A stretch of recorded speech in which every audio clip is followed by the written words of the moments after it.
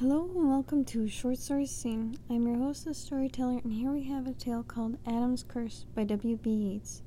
We sat together at one summer's end, the beauty mild woman, your close friend.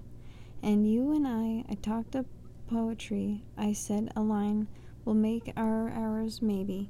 Yet if it does not seem a moment's thought, our stitching and unstitching has been naught.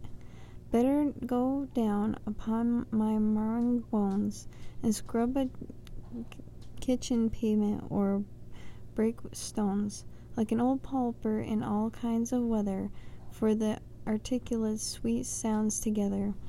It is a work harder than all these, and yet, and bought to the idler by the noisy set, of bankers, schoolmasters, and clergymen, the martyrs called the world, and thereupon the beautiful mild woman of whose sake, and many who shall find all the heartache, on finding that her voice is sweet and low, replied to the born woman is to know, although they do not talk of it at school, and when the labor be beautiful.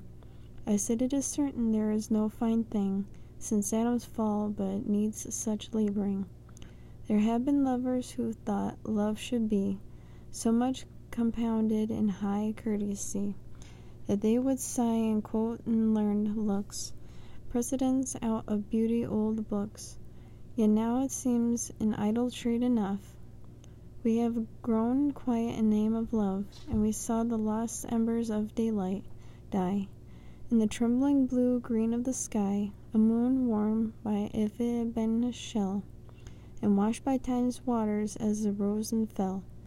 About the stars and broken days and years, I have thought in no one's but your ears, that you were beautiful and I were strove to love you in the old high way of love, that had all seemed happy, and yet we've grown, and weary-hearted as the hollowed moon.